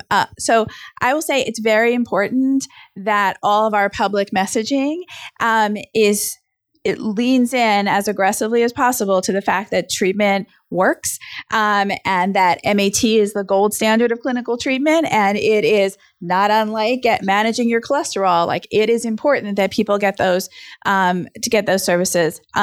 And with apologies to Dr. Ferreira, there were early messages that came out of the administration, probably before your time, that complicated that message. You've been able to turn that around, and that's very important. And having those kind of stronger messages across the board from all policy leaders that this is where we're going and this works. It does not help that we have policies that complicate things. The notion that a doctor has to get a special waiver to give you this treatment, or the notion that the doctor can only see so many patients, or that the DEA can come knocking on their door, all those things don't help the equation, but we just have to make sure that all of our policy leaders are saying the right things and sending the right signals, because that's what we can do. So thank you for that. We also found... Here. Thanks. We've been really working with our patients in recovery who are telling their stories. There's a movement of the Me Too kind of for addiction, the same kind of thing. I'm going to stand up. I'm going to talk about my recovery. I'm going to tell my story. There are recovery stories. Instead of saying, hey, my name is Caitlin and I'm an addict, I say like, hey, my name is Caitlin and I'm in long-term recovery. People can stand up and talk about it and talk about their paths to recovery. And when we lift our patients up to do that in their communities and their own communities, we really lift people up who can tell in any road to recovery story. There are a lot of people who are promoting my way instead of any way. And that comes with medication to treat the disease, whether they were able to, they did it through going to a meeting every day, or they did it through getting a job and parenting and being on medicine, or they did it by, seeing, working within their community and people that's lifted them up. There are lots of different ways to recovery, and people who use medicine are in recovery, and we just need to keep talking about that and hearing from them and seeing them. I'll tell a story about somebody who came into my office, who it was actually a son who was in my office, so not the patient, who worked as a police officer. And when we talked about medication, we were talking about buprenorphine. He was like, absolutely not. I pull people out of cars who are on that stuff. I've seen people totally intoxicated on that stuff. And I've talked to my patients about views of people on MAT. And that they're like, oh yeah, if you get pulled over and you just used, you say, no, I'm on Suboxone. Because of course, in that moment, if you're pulled over, you don't say to a police officer, I just used heroin. You can't. And so sometimes the public perception, they see somebody who's falling over, they see somebody who is, not looking well. That doesn't mean that person is the same as when they're sober and on a medicine and doing really well. If somebody is sober and on a medicine and stable, you don't know. They look just like you and me. They drive, they work, they love, they have jobs, they have kids. And so we need to see and hear from those people, I think, to decrease the stigma and keep telling that story. And I think that'll help. Thank you. Just a quick thing on that. So I think we also need to look at kind of the larger societal picture. If we're trying to convince physicians to be able to talk to patients about heroin in a non-judgmental way in their office visit, but then that patient walks outside and can get arrested and put in jail for having heroin on them, then you have a schism right there. So obviously there's going to be stigma associated with it. And if you look back at the history of it, it's really kind of a tortured history in which drugs became illegal in this country. Harry Anslinger was the head of the DEA way back in the 1930s. And he kind of took on an anti-marijuana prohibition. And a lot of people feel that the reason for that was to get more money for his department. And he went on a whole crusade against it. He ended up making it legal. It culminated. That never happens in federal government, right? They're never worried about money. And then the Controlled Substance Act in 1970, which put into Schedule I marijuana, cocaine, heroin, LSD, all those drugs. All the evidence that we have is that when you make things illegal, people don't stop using it. People can easily get heroin and marijuana all over the country. I think 55% of Americans have smoked marijuana at least once. So it being illegal doesn't mean that people aren't going to have access to it. What it does is drive it into an underground market. And when they saw heroin become illegal in around 1914 with that tax act, what they immediately saw was the price of morphine. Back then they said grains. I have to look this up, but it's like a couple of milligrams. It was 1 or 2 cents per grain. And once it became illegal, it was $1 per grain. And so you saw this huge illicit drug industry basically created overnight. And people who were addicted before that, the reports are that they were functional. They were people who were middle class, going to work. They would buy their opium and cocaine patent medicines from the pharmacy. Everything was over the counter. Once it goes underground, people got desperate. Now Now they have to make money. They began committing crimes, prostituting themselves. They lost their job. They lost their family. You create all these social ills by creating this black market. And at this point, the black market is worth $150 billion. And so there's big, big money in this. And there are kingpins in Colombia and Mexico, in the US, that are arranging these enormous cartels. And so when you see these big seizures that police do, it's kind of impressive to see so many pounds kind of seized in one bust. That is like a drop in the bucket. It's literally nothing compared to how much we're saturated in this country. I have never met a patient who had trouble getting heroin or cocaine or crystal meth or marijuana. It's freely available in this country. The problem is because it's that black market, it's creating crime and stigma and culture wars, and it's been used in a racial way. That we know that America or blacks and whites smoke marijuana at the same rate, but people who are black are arrested at 4 times the rate. And there's actually more white drug dealers in the US than black drug dealers, but all the people in prison are black or brown. And so we really have this kind of racially divided under caste system that we've created. And to make it even worse, because of this kind of tough on crime period we went through in the 1980s, we have these draconian drug laws with mandatory minimum sentencing. And a lot of judges have quit over this because they're literally giving a lifetime sentence to someone for 5 joints of marijuana, where somebody who murders someone walks free in 10 years.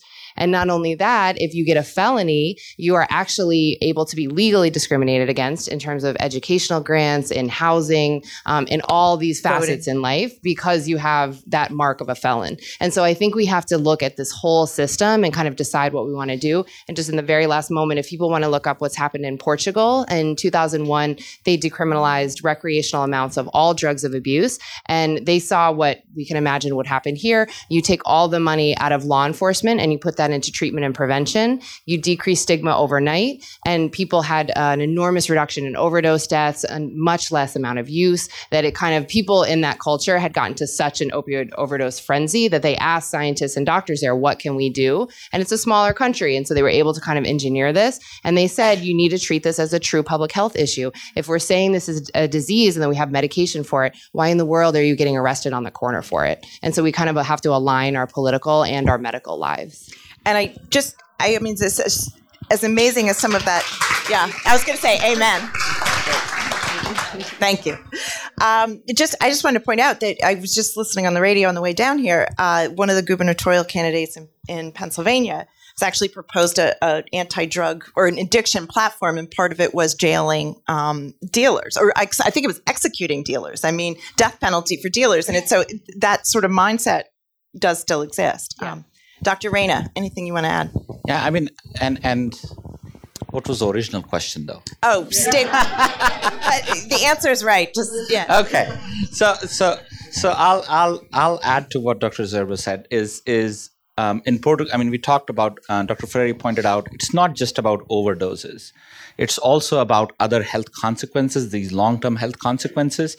And I'm glad you pointed about Portugal. Portugal has had amazing results. Their rates of teenage experimentation with drugs has gone down. The rates of adult experimentation with drugs has gone up, but overall addiction rates have dropped. And their new HIV diagnosis rates, what is called HIV incidence, went down from 104 per million citizens per year to 4 per million citizens per year. So from 104 every year that they were getting diagnosed with HIV, new HIV. And by all accounts, again, if you look at data about, how when people are using IV drugs, there is some studies that say that there is a 25% HIV seroconversion every year, meaning that among IV drug users, among 100 IV drug users, 25 will become HIV positive over the course of the next year. About 8, depending on which study you look at, about 8 to 13% will become hepatitis C positive over the next year among IV drug users. So I think there is and when we talk about, ER visits, people have ER visits, and you pointed out the example of somebody who had come to the ER with reversed with naloxone 173 times in your ER, but never really prescribed MAT. I mean, we at Anthem, for example, in all our markets are looking for an ER collaborator who would start MAT in the ER. You're the first one we found out. Yale had that study that basically showed that if you start people on Suboxone in the ER, they're a month later, something like 78% are still abstinent, whereas those who get discharged from the ER without Suboxone, only about 38, with just a referral to treatment, only 38% or so are still abstinent. So it's twice as many are abstinent a month later if they're started on Suboxone in the ER. And I think, and when we talk about stigma, and I said, it's staff, it's, doctors, it's all of this, it's more than that. It's addiction recovery professionals, people who are CADC, certified addiction counselors. They don't have any requirement to be educated in, for their certificate in MAT per se. There was a white paper published by Columbia University, what is now called Center on Addiction, used to be called Casa Columbia, in 2012, that basically showed that, in majority of the states, in some states, there is no sort of background educational requirement to get a addiction counselor certificate. In some states, it's only a 10th grade education. In some states, it's only an 8th grade education. In some states, there's no background education requirement. There's no requirement that you got training on MAT. And only about 12% of patients seeking addiction treatment were getting, actually in addiction treatment programs, were getting evidence-based addiction treatment. So it's a state. And when we look at also beyond that, 12-step groups are an important recovery support. Most 12-step groups do not support medication-assisted treatment. I was going to say, and I think that a good percentage of counselors have come through that system. Right, so they have. It's what we're They don't support a medication-assisted treatment, and so doctors have to tell patients, yes, you take this. This is helping you. If you're going to go to 12-step groups, can be an important part of your recovery, but don't tell them you're taking Suboxone. Right. We're almost done. I just want to, the commissioner has to go, but I want to do a really quick lightning round of top thing you would want to change about treatment in the state of New Jersey. Of course, the person I'm going to give the mic to has all the power to do it. People keep telling me I have all the power, so I keep looking for it. Our big goal in the short term is to create incentives for there to be more community-based providers of MAT in our state. And that's what we're driving towards, and that's what we're going to try to build in our Medicaid program very shortly. I would really like to see a diversion and landing pad program. So something similar to Project Lead in Seattle. This is, and in Camden, our Chief Thompson, the first day I got there said, give me something to do. I want to do it. Give me anywhere to bring patients but jail. And I said, great, we just need funding and support to do it. So there are laws out there, there are examples out there. Instead of arresting somebody on the corner, you can enroll them in treatment. And then you just need the funding and the landing pad to do that. Attorney General Rawal has done some of that in Bergen County. He's starting to expand that. My big ask, I think, and it's been clear already on the panel, would be prior auths. They are the most burdensome of every provider. It's honestly, when I talk to providers, that's actually the number one reason why they don't want to start. Even if they like these patients and they want to do it, they're just so worried about the time sink with it. And then also my other thing would be to have a fuller spectrum of services, that it needs to be very easy to get someone into a rehab, into an IOP, into an outpatient level, into any... and into methadone as well. We just need to have a wide variety of substance abuse programs at different intensity levels that are able to accept patients quickly. That would be ideal. For New Jersey, I mean for the nation, I would say remove the waiver requirement for Suboxone. For New Jersey, I would say remove the prior auth requirement. I would second that. I would say that for Medicaid, remove this prior auth requirement. I think that will help a lot of people. It will help a lot of providers. I think that's the number one thing that can be done that will have a really big impact very quickly. Great. That's it. We're going to... I'm using my outside voice. Thank you very much. John's got a few last minute words for us. I also want to thank Lilo for her moderating. And thank all of you and Dr. Ferrari again for being here. I think it's a really important discussion, and obviously we will be keeping it going October 25th, Douglas College. There will also, as I mentioned, there will be a story on this and a page on our site, so stay tuned on that. And hopefully, is your presentation, can we put that on? And Dr. Ferrari's presentation will also be up on the site. But thank you again. There are surveys. Again, if you can fill that out, it helps us improve and make these more compelling going forward. But thank you all so much for being here, and look forward to seeing you at the next one. Lilo? I'm sorry, just a brief, hold the applause, please. Just a brief announcement from Dr. Zerbo that may be very relevant to some of your folks. I'm so sorry. I'm not a good PR person. I forgot this right till the end. We just got approved for an ACGME accredited addiction medicine fellowship. So addiction psychiatry as a fellowship has been around for a long time. Addiction medicine is brand new this year to be fully accredited. And we're actually the first fellowship of that kind in New Jersey. That's at Rutgers, New Jersey Medical School starting in July 2019. We have 3 positions open, and it's for physicians from any specialty, either coming straight out of residency or even mid-career, later career. And it's to come and do a 1-year fellowship with us to study in addiction medicine. And then after that, you'd be eligible to take the board certification exam. The information for that is on our department website. So if you just Google Rutgers, New Jersey Medical School of Psychiatry, you can see it on the website. And for people that don't have time to do a full fellowship, Petra Slavonis and I are also doing one of the ECHO programs for substance use disorders. And that's going to launch probably sometime in October. And that also will be on our department website. It's a really nice program. I think it's 6 or so sessions that are webinar based. And the idea is you have a short presentation on an addiction topic, but then there's an opportunity for people to ask questions via online, to get mentorship. And so it's a really nice way to get more experience if you don't have time to do a fellowship. So please spread the word.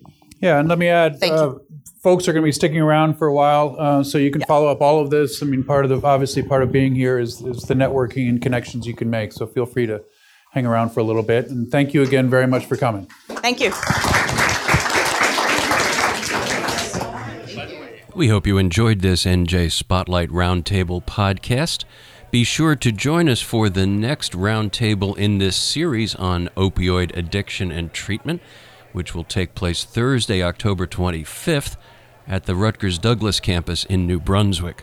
For more information, visit njspotlight.com. For everyone at NJ Spotlight, this is Steve Lubetkin. Thank you for joining us, and we'll see you out there on the net. Take good care. NJ Spotlight, news, issues, and insight for New Jersey.